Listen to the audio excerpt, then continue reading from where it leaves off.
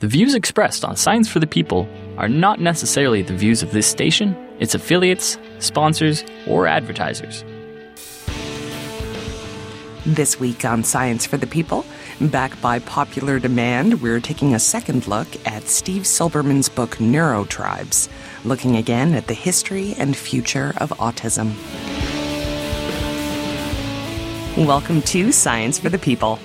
I'm Desiree Schell, and I'm joined by Steve Silberman, who has covered science and cultural affairs for Wired and other national magazines for more than 20 years. He's joined us today for part 2 of a conversation about his new book, Neurotribes, The Legacy of Autism and the Future of Neurodiversity. Welcome back, Steve. Hey, thank you, Desiree. It's great to be back here. So obviously I just couldn't leave you alone, sir, because I love this book and your interview. And apparently so did our listeners, because there was a clamoring, I say, for part 2. Oh, good. So, excellent. So the last time you were here, I think what we covered mainly was the history of the diagnosis of autism spectrum disorders. But there was a lot more that I wanted to talk to you about. And one of those things was the rise of parents' organizations and how that was sort of a turning point in how we view autism. So maybe can you walk us through that? Sure. Well, the parents' organizations were in reaction to the prevailing belief among clinicians that autism was caused by bad parenting. So that was probably the most damaging aspect of the legacy of Leo Kanner, who was the man who took the credit for discovering autism, although, as I talk about in my book, I believe the true discoverer of what we now call the autism spectrum was Hans Asperger in Vienna in the mid-1930s. But what happened was that Leo Kanner came out with a paper in 1943 describing 11 patients and sort of really setting in stone the clinical picture of autism. You know, it was, for the most part, a very beautiful paper, carefully observed. And as I revealed in Neurotribes, one of the reasons why the quality of the observations was so high was that Kanner had, helping him do those observations, George Frankl, who had actually been Hans Asperger's chief diagnostician at the Children's Clinic in Vienna. So, in a sense, Kanner had the most qualified possible person doing his clinical observations for him when he saw his first 2 autistic patients. When Kanner first saw a guy named Donald Triplett, or Donald T, in the famous paper, he didn't really know what to make of him, so he sent him to George Frankl over at the Child Study Home. Kanner had rescued George Frankl from the Holocaust, ended up becoming his main collaborator for the next couple of years as he, quote-unquote, discovered autism. Kanner's paper very skillfully wove the observations by Frankl at the Child Study Home, which was sort of an annex at Johns Hopkins. And there was also another clinical observer named Eustacia Cameron. Kanner came out with this paper. And even though later he would say that it made a big splash, in fact, it was almost entirely ignored. It got noticed by one journal that did a sort of Reader's Digest of the most important studies that year. You know, not coincidentally, the guy who said that Kanner's paper was one of the most important papers written that year was the father of a young girl who was in Kanner's original paper. That also hasn't been known until now. But that paper came out. It did not make a big splash. It was read by, a few of Kanner's peers and whatnot, but it really didn't make a big splash until about 3 years later. Kanner gave a presentation that ended up getting covered by Time magazine, in which he blamed autism on cold, unemotional parenting. The phrase that sort of passed into pop culture was refrigerator mothers, but Kanner was also very critical of, you could say refrigerator fathers, people who were so involved in their career that they didn't really have time to offer love and nurturance for their children. So this did 2 things. It attracted a tremendous amount of attention to Leo Kanner's work.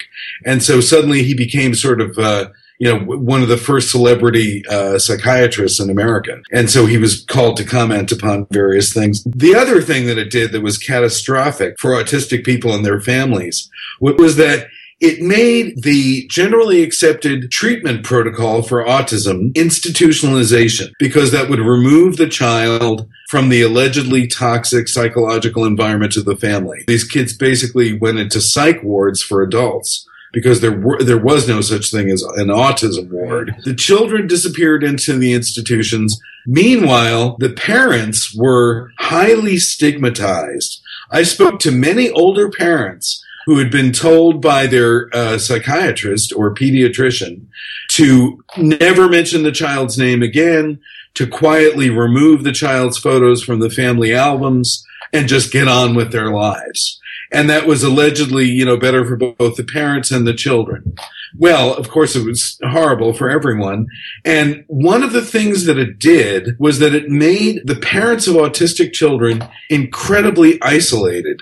They were already isolated because autism was mistakenly believed to be so rare, but they couldn't even, talk to anyone else they could have possibly found that had similar challenges with their child or had the grief of having put a child in an institution.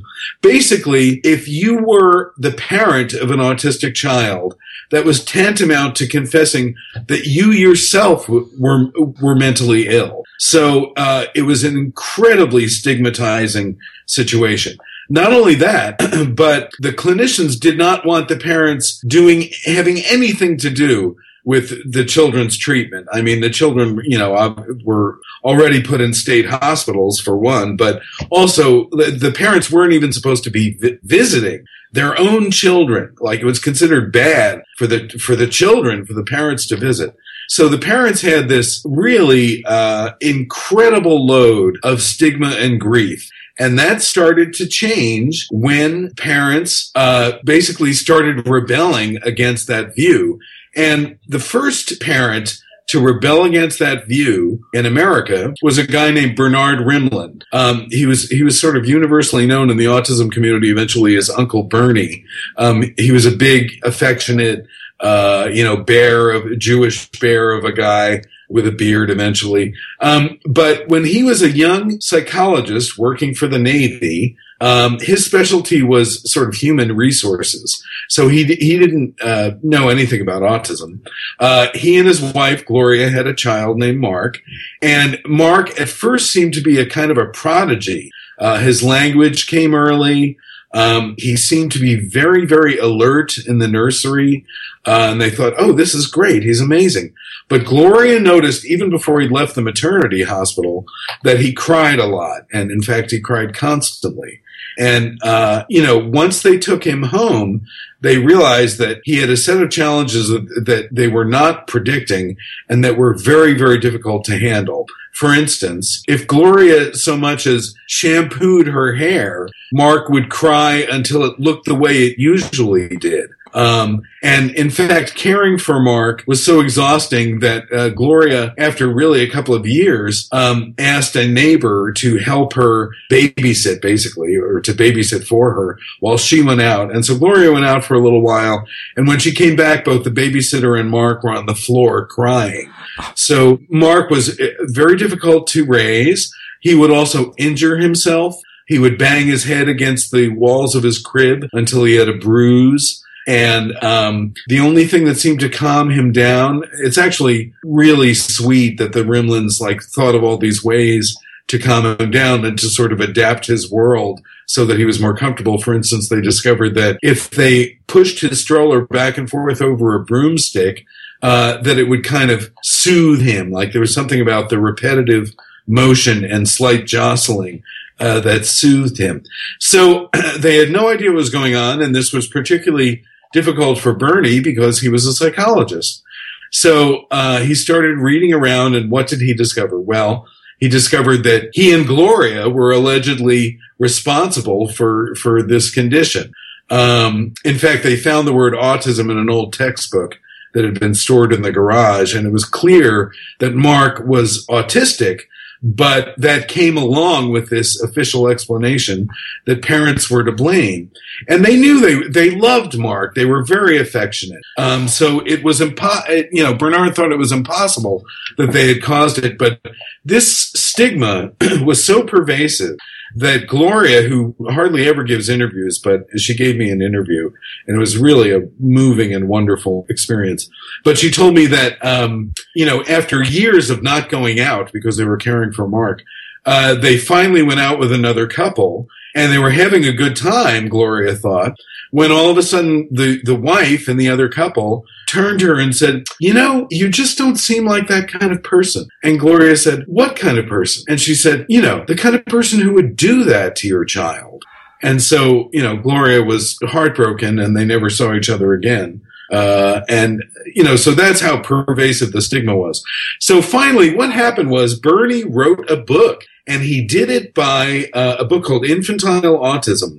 And he did it by entering a contest, believe it or not, because there were no publishers that were going to publish a book by a non-expert on this allegedly very, very rare condition. So he submitted, he wrote a manuscript. He became obsessed while he was writing it. He literally lived in libraries. Like Gloria told me that one day, Bernie came back from, I think it was, New Orleans, a weekend in New Orleans, and he looked really thin and drawn. And Gloria said, well, did you eat? And he said, no, I had a guard lock me into this medical school library for the weekend, and all they had there was chicken soup that came out of a machine. So, he basically tried to read everything that had been written about autism. And back then, you still could actually have that ambition. Now, having tried more recently for my book, I have to say it's a lot harder to try to read everything that had ever been written about autism. But back then, he thought he could, and he actually engaged a team of translators from the Navy to help him translate because some of the stuff had been written in German. So anyway, Bernie wrote this book, submitted it to this very well-esteemed publishing company. They had a blind panel of judges choose it without knowing who the author was, so there couldn't be any prejudice in the judging. Bernie won. They published the book, and Bernie thought that it would mostly appeal to clinicians, basically. And so one of the things that he did was he came up with a questionnaire that he put at the back of the book. That was basically a screening questionnaire for autism. And much to Bernie's surprise, and in fact, Gloria told me initial horror, what happened was Bernie had included his address in the questionnaire. And like a week after the book came out, Bernie started getting all these questionnaires that had been torn out of the book by parents who had filled them out. And so immediately Bernie recognized that there was this population of parents who were desperate to find accurate information about autism that didn't blame them. Because what Bernie did was he overturned the then completely mainstream theory that parents were responsible for their children's autism.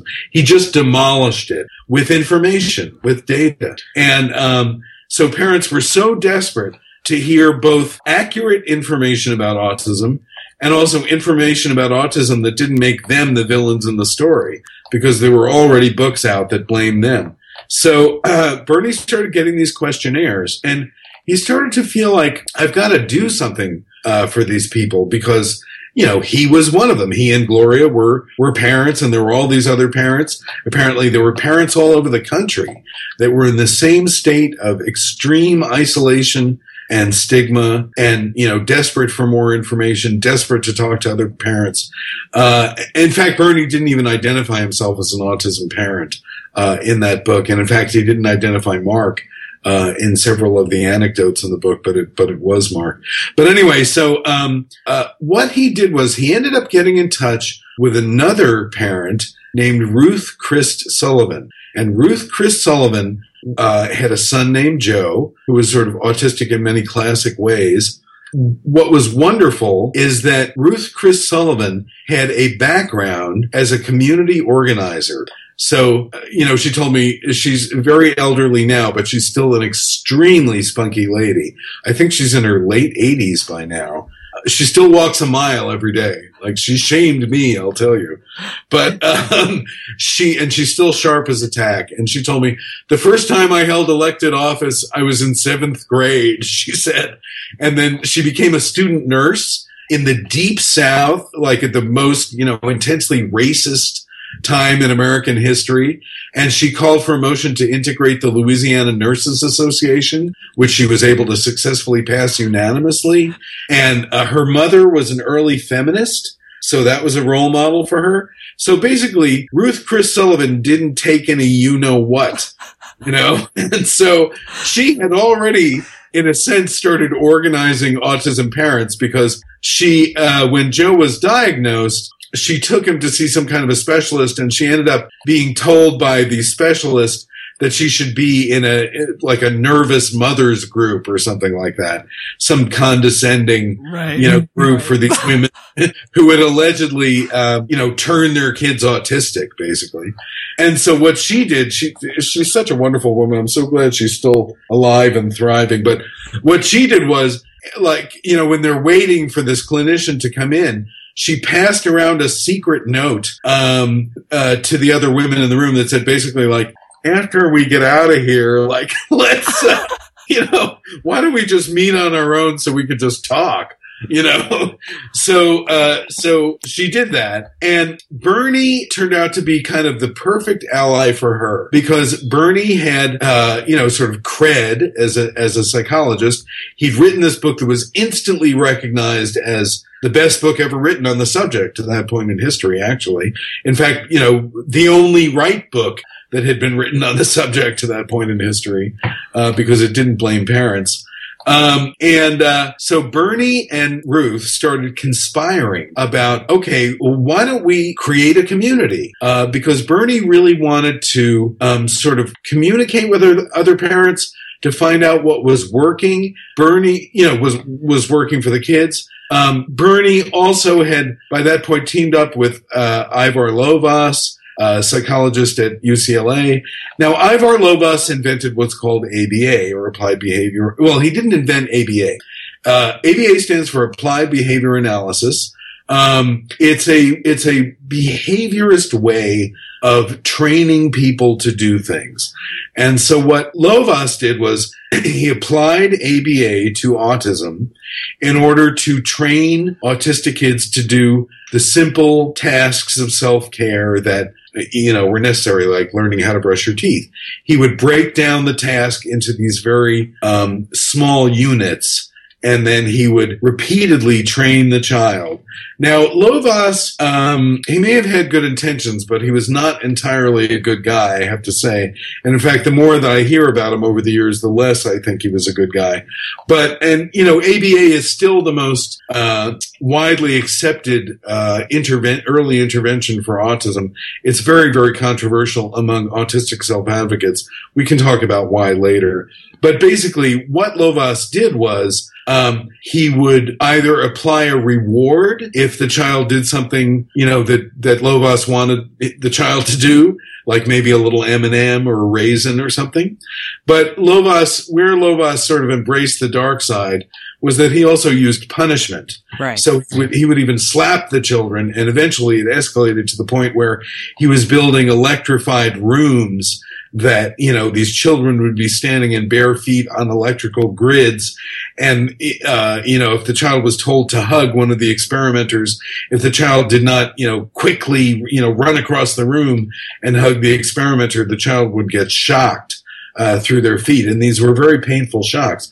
So basically, Lovaas was treating these children like rats in Skinner boxes, more or less.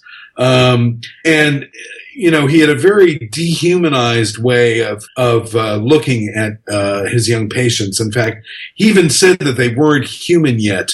He said that you had to build a person inside the autistic shell by using this repetitive training. So, but Bernie and Lovaas had already teamed up. One of the main things that Bernie was disturbed by when Mark was growing up was his self-injurious behavior, battering his head against a crib and stuff. And so Lovaas said that he could train kids not to do that anymore. Now, it turns out if you go back and look at Lovaas's studies, a lot of the behavior that Lovaas was trying to quote-unquote extinguish with punishment, etc., it's obvious that the behaviors were probably caused by the experimental situation, at least in part. So, it's really, Lovaas is another one of those black holes in my book that you can endlessly go down, and sort of. It's a very, very depressing hole. I know. It's a very, very depressing hole. The good news is this. So Bernie, once he teamed up with Lovaas, he thought, okay, ABA, this is good. So I now have something to offer parents. I don't just have this book that tells them that they're not to blame. I don't just have a number that they can call, because he would answer the phone all night, basically. If a parent who had read his book, found his number, he would talk to them. He was very good about that. But he said, okay, now I have this useful therapy that I can spread the word about. So on November 4th, 1965, Bernie and Ruth Chris Sullivan had the first meeting of the first organization for autism parents in America. Now, by this point, Bernie had already been to England, where he talked to Lorna Wing, who was the mother of the autism spectrum. She was the clinical psychiatrist who, as I believe I mentioned in the last broadcast, had rediscovered Asperger's paper, in a sense rediscovered the autism spectrum, and then worked with the editors of the DSM, the Diagnostic and Statistical Manual of Mental Disorders, to broaden the criteria of diagnosis for autism to reflect the spectrum. So anyway, Bernie had already visited Lorna. Lorna had already launched the first parenting organization in London. There may have been another parenting organization in the Netherlands, I hear now. But anyway, this idea was an idea whose time had come. The idea that parents, by teaming up together, could share information, could also just offer each other emotional support. So on November 14th, 1965, in Teaneck, New Jersey, Ruth Chris Sullivan, had driven there for 4 hours, and they had the first meeting of autism parents in America. And it was a very interesting meeting because for all the parents there, it was an incredibly emotional experience. Because it was the first time, really, that they'd been able to talk to other autism parents without this, horrible burden of shame and stigma on them. It was a 4-hour meeting, and interesting things happened. Bernie gave a presentation on ABA. He would give that presentation many times over the years.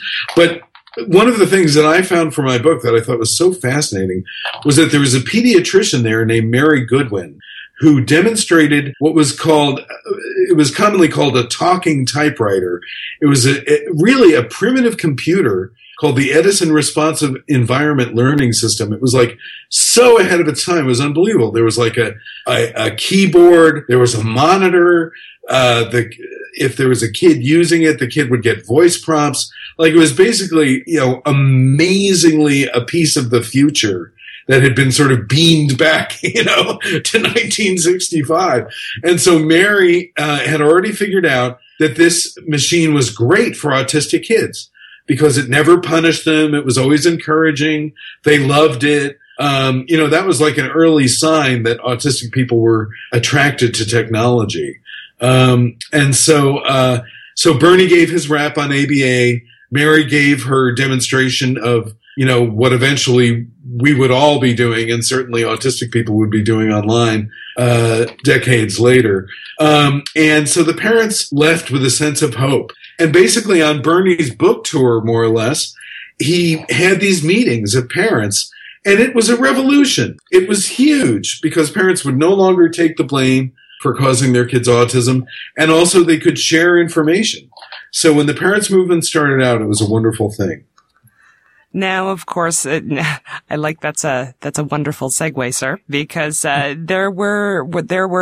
was definitely a wonderful situation. The autistic parents had support and a place to share stories and discuss strategies around raising their kids. But then there were a number of rifts, shall we say. Now, around ABA was definitely one rift, but there were a number of others. Well, more specifically than ABA, one of the first rifts was around punishment, because Lovaas and Rimland, I have to say, one of the things about my book is that, sometimes I'll be talking about my book to someone and they'll say, well, was so-and-so good or evil? Was Asper good or evil? Right. Or, was Connor good or evil? Or was Rimland good or evil? There's nobody purely good. It's not a binary book. There's nobody good, strictly good or evil, except for perhaps Lorna Wing, I have to say. I never detected any evil in her. Basically, everything that she did was good. And then there are a number of parents who I wrote about who I think are, sort of like super really good people.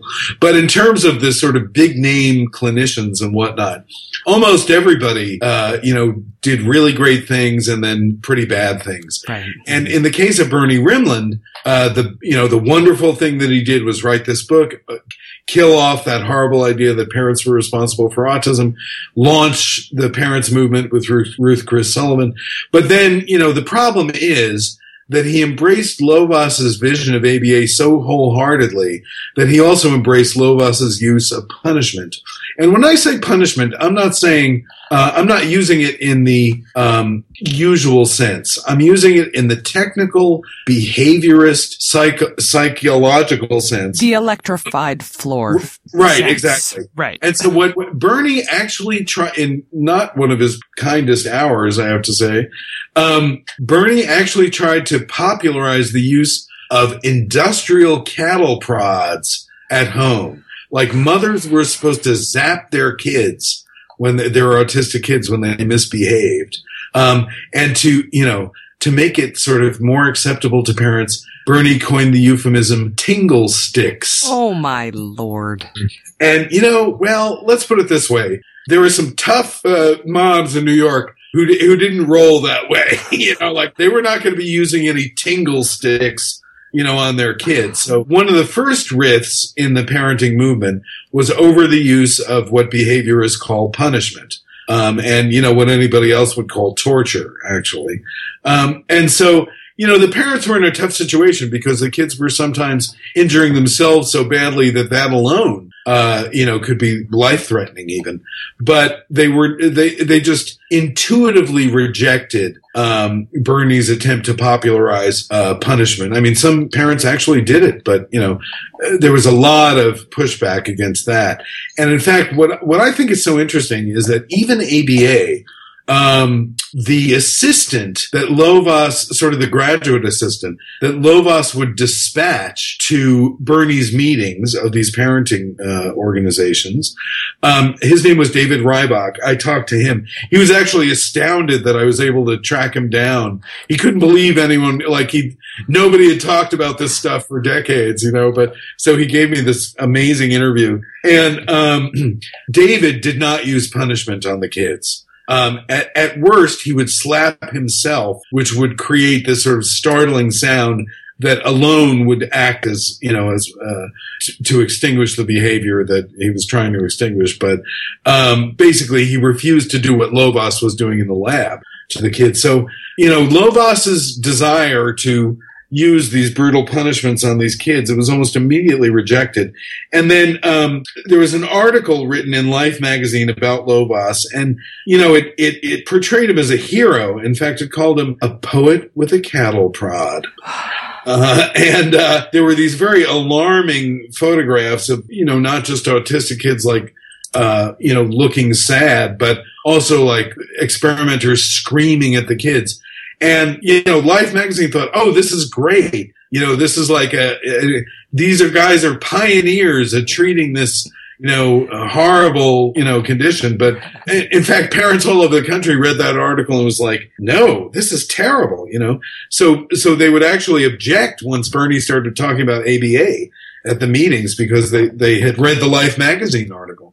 So anyway, one of the first riffs was about punishment, use of punishment. Then, Bernie, another way that I don't want to frame him negatively up front, but, what he really got into was the idea that he could cure autism. And he had a very good reason for believing this. There's a condition called phenylketonuria, which it's something that you're born with. It's genetic. And it means that you can't properly digest a certain amino acid.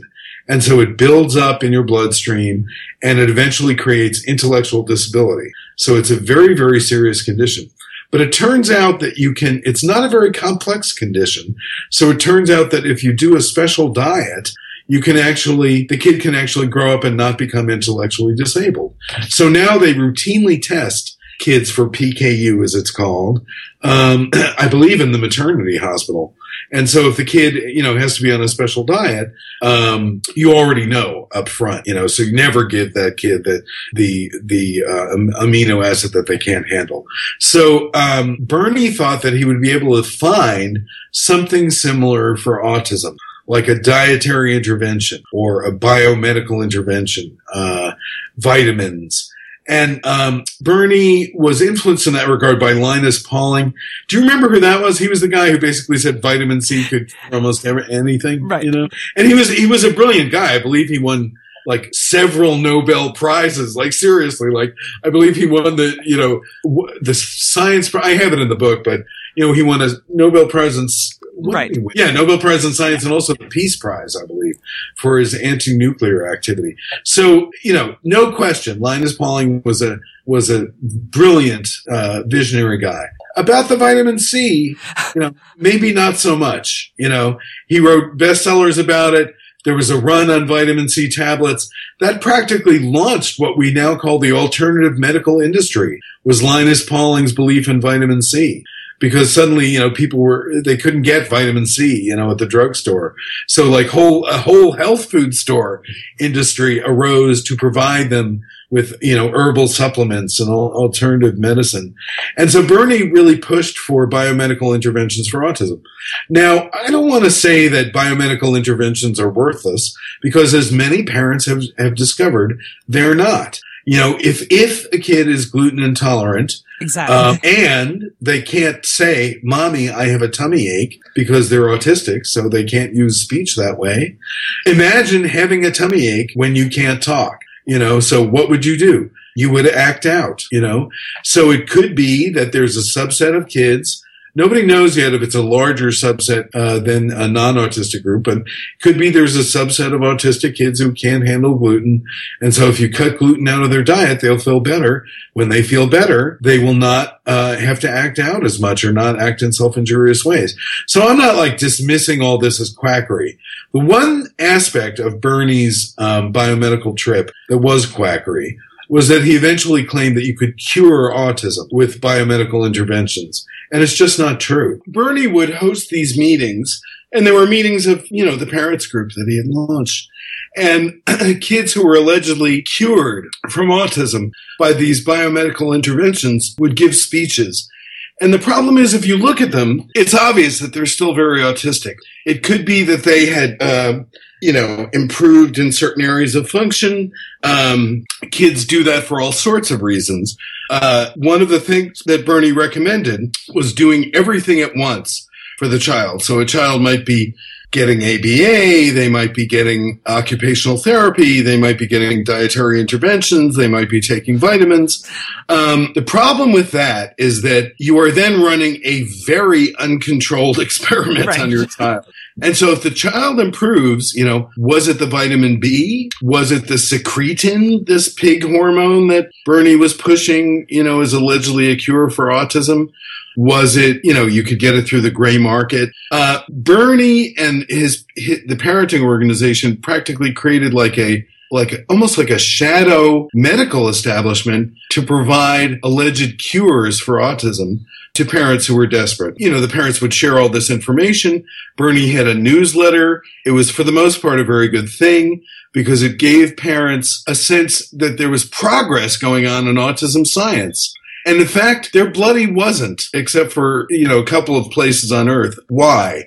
Because autism was mistakenly believed to be so rare.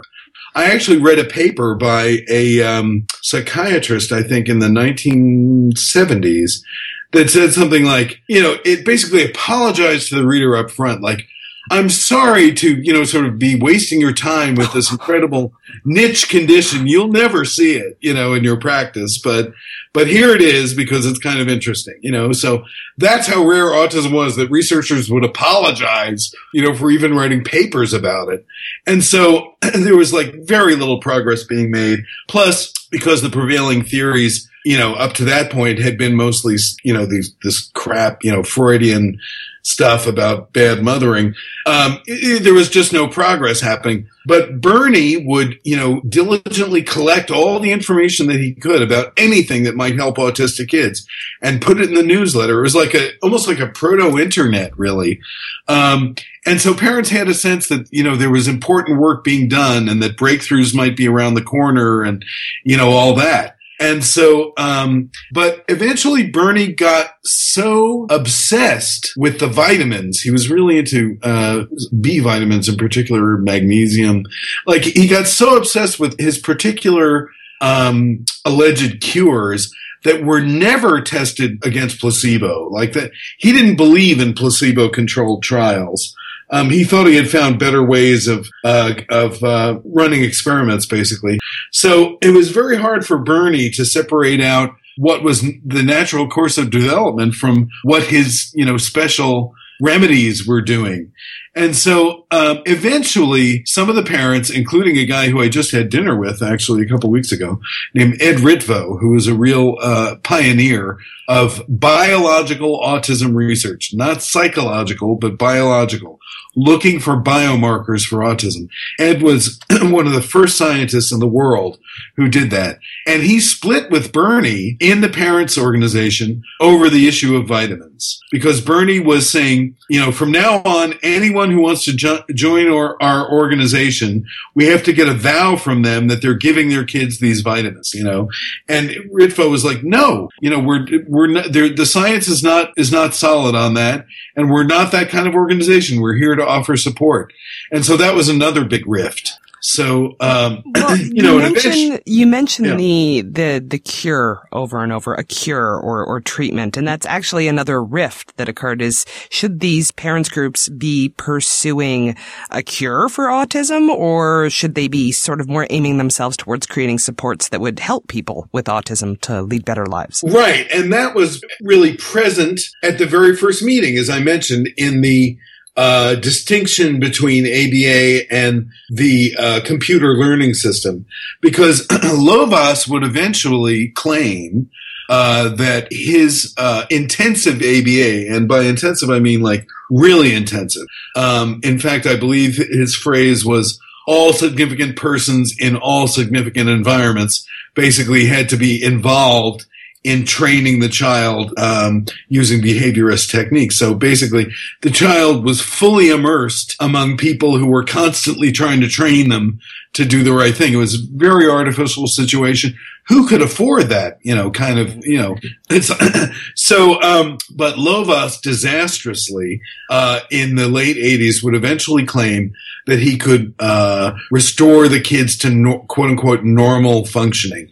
And that was an exaggeration. People who've worked with him said that, it wasn't good science, but it sure landed him on the, in the New York Times. So, Lovaas basically, even though he sort of avoided the word cure. He used the word recovery from autism. And so a good glimpse of what recovery means is, think about this. You know who Temple Grandin is, right? Mm-hmm. Mm-hmm. Yeah, she's like the most widely known autistic person on earth, probably, at this point. And she's a brilliant industrial designer. When she came out with her autobiography in the late 80s, Bernie wrote the foreword, and he called her a recovered autistic person. So he implied that she'd been cured. Why did he say that? Because an autistic person under, Bernie's criteria would not be capable of working at a university or having a degree or living independently. So obviously she was recovered. Right. But now it's like, Temple Grandin is not, neither the most nor the least autistic person I've ever met. She has autism. It's pretty unmistakable. But, to Bernie at that moment in history, she seemed to be recovered simply because she was an adult leading her own life. It's one of the things when I was talking to Ritvo, he pointed out that, something that actually really took me aback, which is that he published a paper in 1989. That's not that long ago, people. He published a paper in 1989 about autistic adults who were married and had kids. And it actually, it wasn't the most flattering paper. Like hardly any of them had been able to keep jobs, and they had a lot of problems. Even so, Ed Ritvo told me that his colleagues said that he was crazy for saying that autistic people could get married and have kids and even be adults. Like the existence of autistic adults was still a kind of controversial, thing. And so that's how recently and how radically things have changed our picture of autism from even 1989. This is Science for the People, and I'm joined today by Steve Silberman, author of Neurotribes. And we'll be back with more after these messages. Science for the People is a weekly radio show and podcast that explores everyday life from a scientific perspective. We are a member of the Skepchick Network, a collection of blogs, podcasts, and video content focusing on science and critical thinking. To find out where Science for the People airs near you, or to listen to past episodes, check out our website at scienceforthepeople.ca. You'll also find links to support us at Patreon, to connect with us on Facebook and Twitter, and to subscribe to the podcast in iTunes. And now, back to the show. Welcome back to Science for the People. I'm Desiree Schell, and today we've brought author Steve Silberman back to talk a bit more about his book, Neurotribes. So I'm just wondering, where does this stand now? Where is the priority for parents groups? Is anybody still focused on finding a cure, or is it about making life more comfortable, or what's the goal? Well, boy, is that ever a hot button issue. I've been talking a lot since the publication of my book about the need to build more support systems for families and more resources for autistic people as they become adults. Better job training programs, transitional programs to help them once they leave high school and have to move into the job market, mentorship programs, because one of the things that seems to really work for young autistic adults is to talk to older autistic adults and get tips from them on living. And that's something that only became possible in the recent historical era, because the very existence of autistic adults was denied, until the last couple of decades. So, basically, there is still now a very hot button controversy about whether or not most of the research should be focused on finding the cause of autism and then maybe finding a cure for autism. I think, finding a cure for autism, I have to say, I think it's a quixotic mission. Autism affects so many different systems in the body, perceptual systems. It is really very deeply a part of a person's identity. So, when I was a kid in high school, I came out as gay to my parents. And, they immediately, as most parents back then would have done, sent me to a therapist for the cure, and let's say it didn't work. I'm now a happily married gay man, and I remember it actually went pretty well, because I was talking to the therapist for a while, and I said, how much is this costing my parents? And she told me it was some unbelievable amount.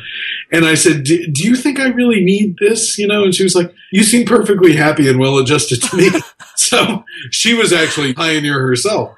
But because homosexuality was still then listed as a mental illness, So anyway, now obviously it's not a completely parallel situation, because autism can present much more, basically with a gay person, if you stop beating them up and firing them and allow them to get married, they can be pretty happy. Right. So it's not an exact parallel, but for autistic people, if they can have the support that they need, they can lead happy autistic lives. People say, well, what about a cure? Like, we're not even close, And so what I've been saying since my book was published was that we should be devoting as much research to how to improve the lives of the autistic people already here as we are to investigating why they became autistic. And that's exactly what's not happening.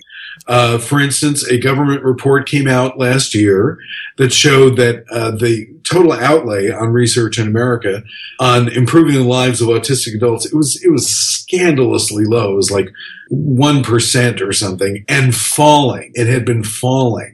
And part of the reason why has been so little research into the lives of autistic adults is because of the idea that vaccines cause autism.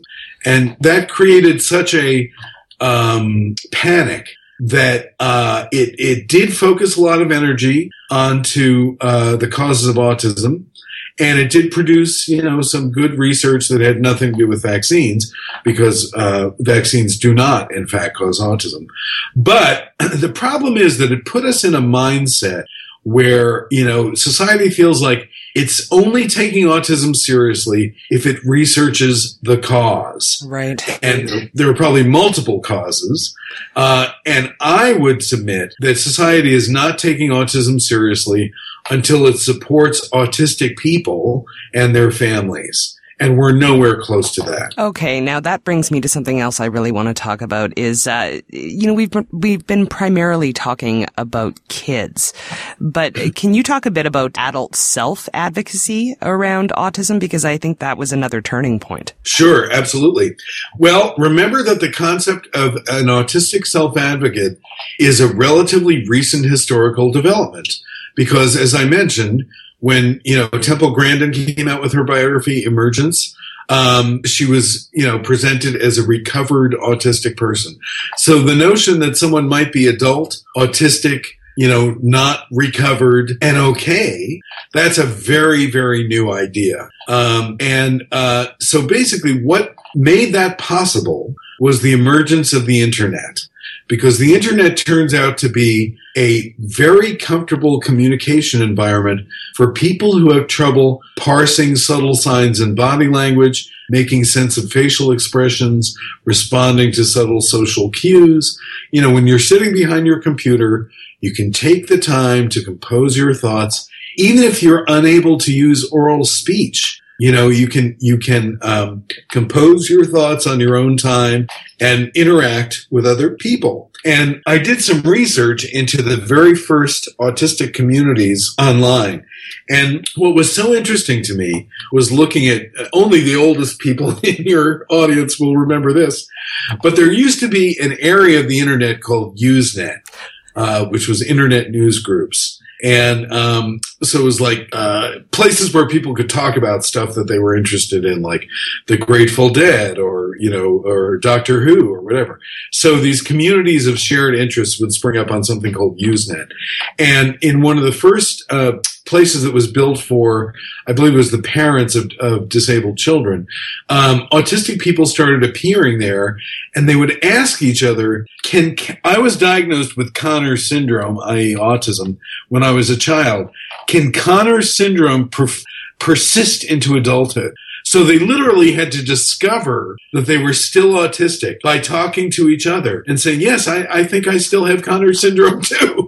It's amazing to me that recently, people still had to sort of grope around in the dark and find out that they were still autistic and that there were other people like them and that they shared many of the same challenges in daily life.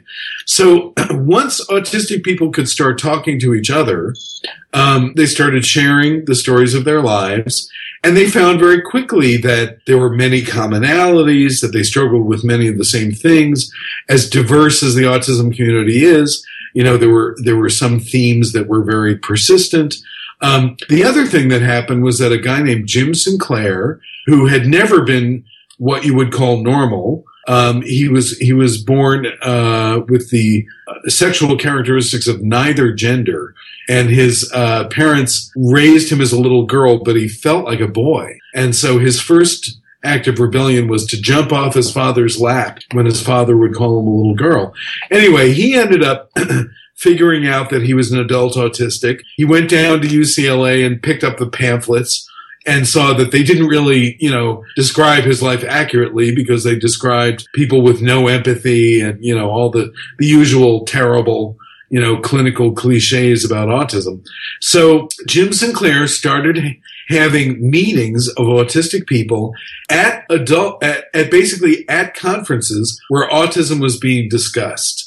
And what they would do is they would stand up and say, well, actually, I'm autistic and it's not like that. Or, well, actually, I'm autistic and this is what it's like for me. So they started challenging the widely accepted stereotypes of autism by presenting themselves in their actual full humanity. And eventually what Jim and the other members of what was called the Autism Network International, what they figured out was that crowded conferences were not the best place for them to meet, because those conferences were like socially taxing even for non-autistic. Absolutely. Yeah. So, I mean, I can feel pretty autistic at conferences sometimes, even though I'm not. But what they did was they started having a series of events that were called Autreat, Autistic Retreat. And they were customized. The sensory environment of Autreat was customized for autistic people. So no flash, they would ask people not to put on perfume because autistic people can have hyperacute senses. I went to Autreat. It was one of the first things that I did for my book research. And it was absolutely one of the most crucial steps in my research, because I got to hang out with 70 autistic people at all levels of ability. Like there's this huge, temptation among parents, particularly, unfortunately, to dismiss autistic adults who advocate for themselves as quote unquote high functioning people who are not like my child. Well, the truth of the matter is, when many autistic self-advocates were young, they were like that child. In fact, Temple Grandin was like their child. Temple Grandin would, throw her poop and injure herself and do all the things that were, she got kicked out of many, many schools. So there's this belief that I believe is a myth that there are like two kinds of autism. There's the low functioning autism. That's the real autism, and then there's the high functioning autism that, it's not really autism, and it's just not true. There are in fact thousands of kinds of autism. There are as many kinds of autism as there are autistic people. And people's sort of position on, the functioning ladder, you can say, can change not only from year to year or from stage of life to stage of life, but from day to day. As my favorite way of putting that is, there's a woman in my book named Carol Greenberg who was the autistic mother of an autistic child. And she said, some days are more autistic than others. And what she means is that the challenges that she faces and that her son faces can change from day to day. So autistic self-advocates are now, we're sitting in the, I hate to overuse this word particularly because I used to write for Wired, the word revolution, it sort of became a cliche. We are in a revolution. And what is happening is that autistic self-advocates have now demanded a place at the table when the public policy that affects autistic people is set. And a very clear example of that is Hillary Clinton's autism plan. Now, I'm not going to get partisan here. I'm not going to tell anyone who to vote for.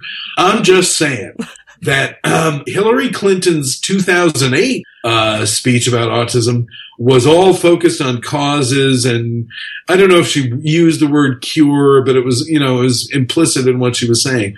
Her new plan is all about supporting autistic people and their families, and she didn't say anything about epidemic or cause or cure. It was about helping autistic people and their families get the support and services they need. Why? It's because somebody on her team listened to us autistic self-advocates and group like the Autistic Self-Advocacy Network, ASAN, which is the most prominent, I would say, autistic self-advocacy group in America. And they are really changing the conversation about autism in very positive ways. Well, and actually, this is a good point for me to ask.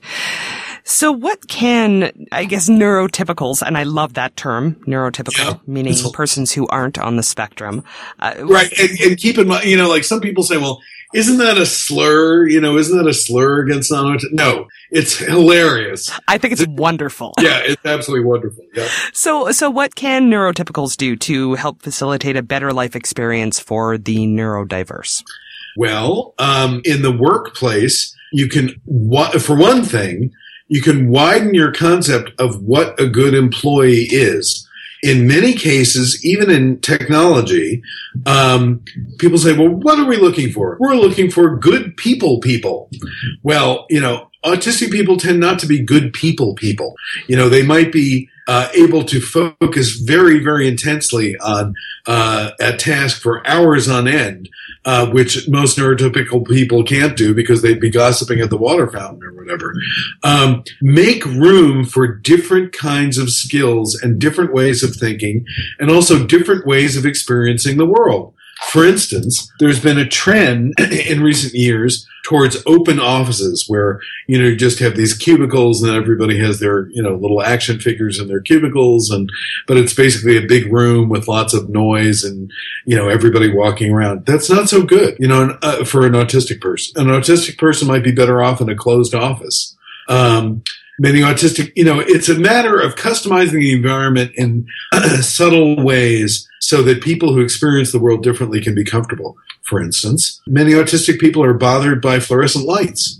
They hear them buzz, like even if a neurotypical person can't hear it, they hear it. So if they need an overhead light, perhaps you could investigate having different areas of lighting in the office. There are many ways that we can customize our environment for people who experience the world differently and think differently. And what I find is that when you change the world so that it's better for disabled people, you often end up creating a better world for everyone. A really good example of that is curb cuts. That was originally invented for wheelchair users. What parent pushing a stroller isn't grateful that there's a curb cut at the corner, so that they don't have to jostle the stroller? I personally would like to thank autism advocates for creating quiet rooms at conferences. I value those highly. Thank you. Yes, exactly. And people now at the gym can read the news from their treadmill on the TV screen because of an accommodation made for people who are deaf, and nobody thought maybe someday there'll be gyms where people want to read about Donald Trump's latest outrage while they're on the treadmill, but it ends up, when you make the world better for people who are different than you end up making the world better for even you. What I would say is that the future of, certainly one area of autism research is to investigate ways to adapt curricula in schools, because now that we have digital tablet devices, we can present the same core curriculum in different ways that are suited to the individual learning styles of each student. So if one student is, a better text-based learner, then they can read. If another student is a better audio-based learner, then they can listen to the lesson. And we now, because of the advent of digital technology, really, have made it possible to customize many aspects of our daily experience in ways that are better suited to people who think differently. One of the points at which I had to really wonder about the anti-vaccine people is that I read on a very famous blog that I will not mention, but it's one of the most prominent anti-vaccine blogs. And the editor was writing about that she had heard that the local library was launching a quiet room for autistic kids so that they could go there and chill out and, not have to deal with a lot of noise while they were reading at the library. She was outraged by this. Why? Because it normalizes autism. She thinks we should be instead working on the cure, only, no quiet rooms for autistic kids, because then, you'll think autism is okay. I'll tell you, I just can't wrap my mind around that, really. It's like we have to start taking care of the people who are here already. Steve, you are lovely, and we never get to all the questions that I I'm sorry. have. Thank you so much for coming back. And everyone, go buy the book. Go buy the book. And that was Steve Silberman, author of Neurotribes, The Legacy of Autism and the Future of Neurodiversity. We've linked to it on our site at scienceforthepeople.ca. That's it for us. Thanks for listening, and we'll see you next week on Science for the People. Science for the People is produced by Rochelle Saunders and edited by Ryan Bromsgrove. Helen Quivalon is our publishing liaison. We get research help from Josh Witten. Coordination and additional behind-the-scenes support comes from the enthusiastic Skepcheck Network team. Our theme song was written and recorded by Fractal Pattern, and its title is Binary Consequence. Science for the People is listener-supported. You can find us on Patreon, where you can support us with monthly donations in any amount. In return, we regularly post special patron-only extra content and after-show casual conversations with guests. This show is created in partnership with the Skepchick Network, a collection of blogs, podcasts, and video content focusing on the intersection of science, popular culture, politics, and social justice. You can find out more about Skepchick at skepchick.org. The show is hosted by Rochelle Saunders and me, Desiree Schell.